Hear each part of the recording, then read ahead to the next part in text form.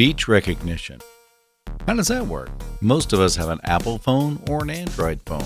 We're either talking to Google or we're talking to Siri. But what happens in the background? It isn't like they have someone sitting there typing in what I'm thinking. So how do they get those words onto that page? Well, obviously, it starts with a nice, clean signal into your phone, into your microphone. If there's lots of background noise, we're not going to get very far. But essentially what happens is there's an analog to digital converter, and it's going to go ahead and take the words you're saying, and it's going to digitize these, very much like a CD copy or MP3. And then it's going to break these up into tiny little segments, be like a few hundredths of a second long. These little sections are called phonemes. These are the parts of speech that we use in the English language. There's about 40 of them, obviously not taking into account accents and local dialects. And then what it does is it assigns a particular piece of text to that sound. Believe it or not, that's the easy part. The next part is really difficult. Now it has to figure out why you said that word. How does it fit into the conversation? Like, if you said,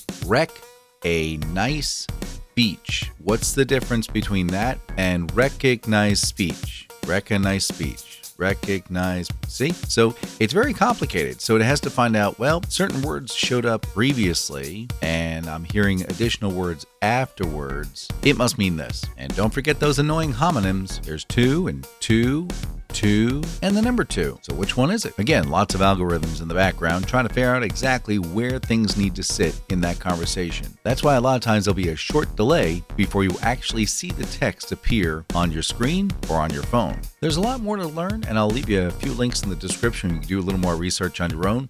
Now, if you're enjoying these podcasts, you know what you're supposed to do. You're supposed to give it a thumbs up, write a review, and share it your favorite social media group.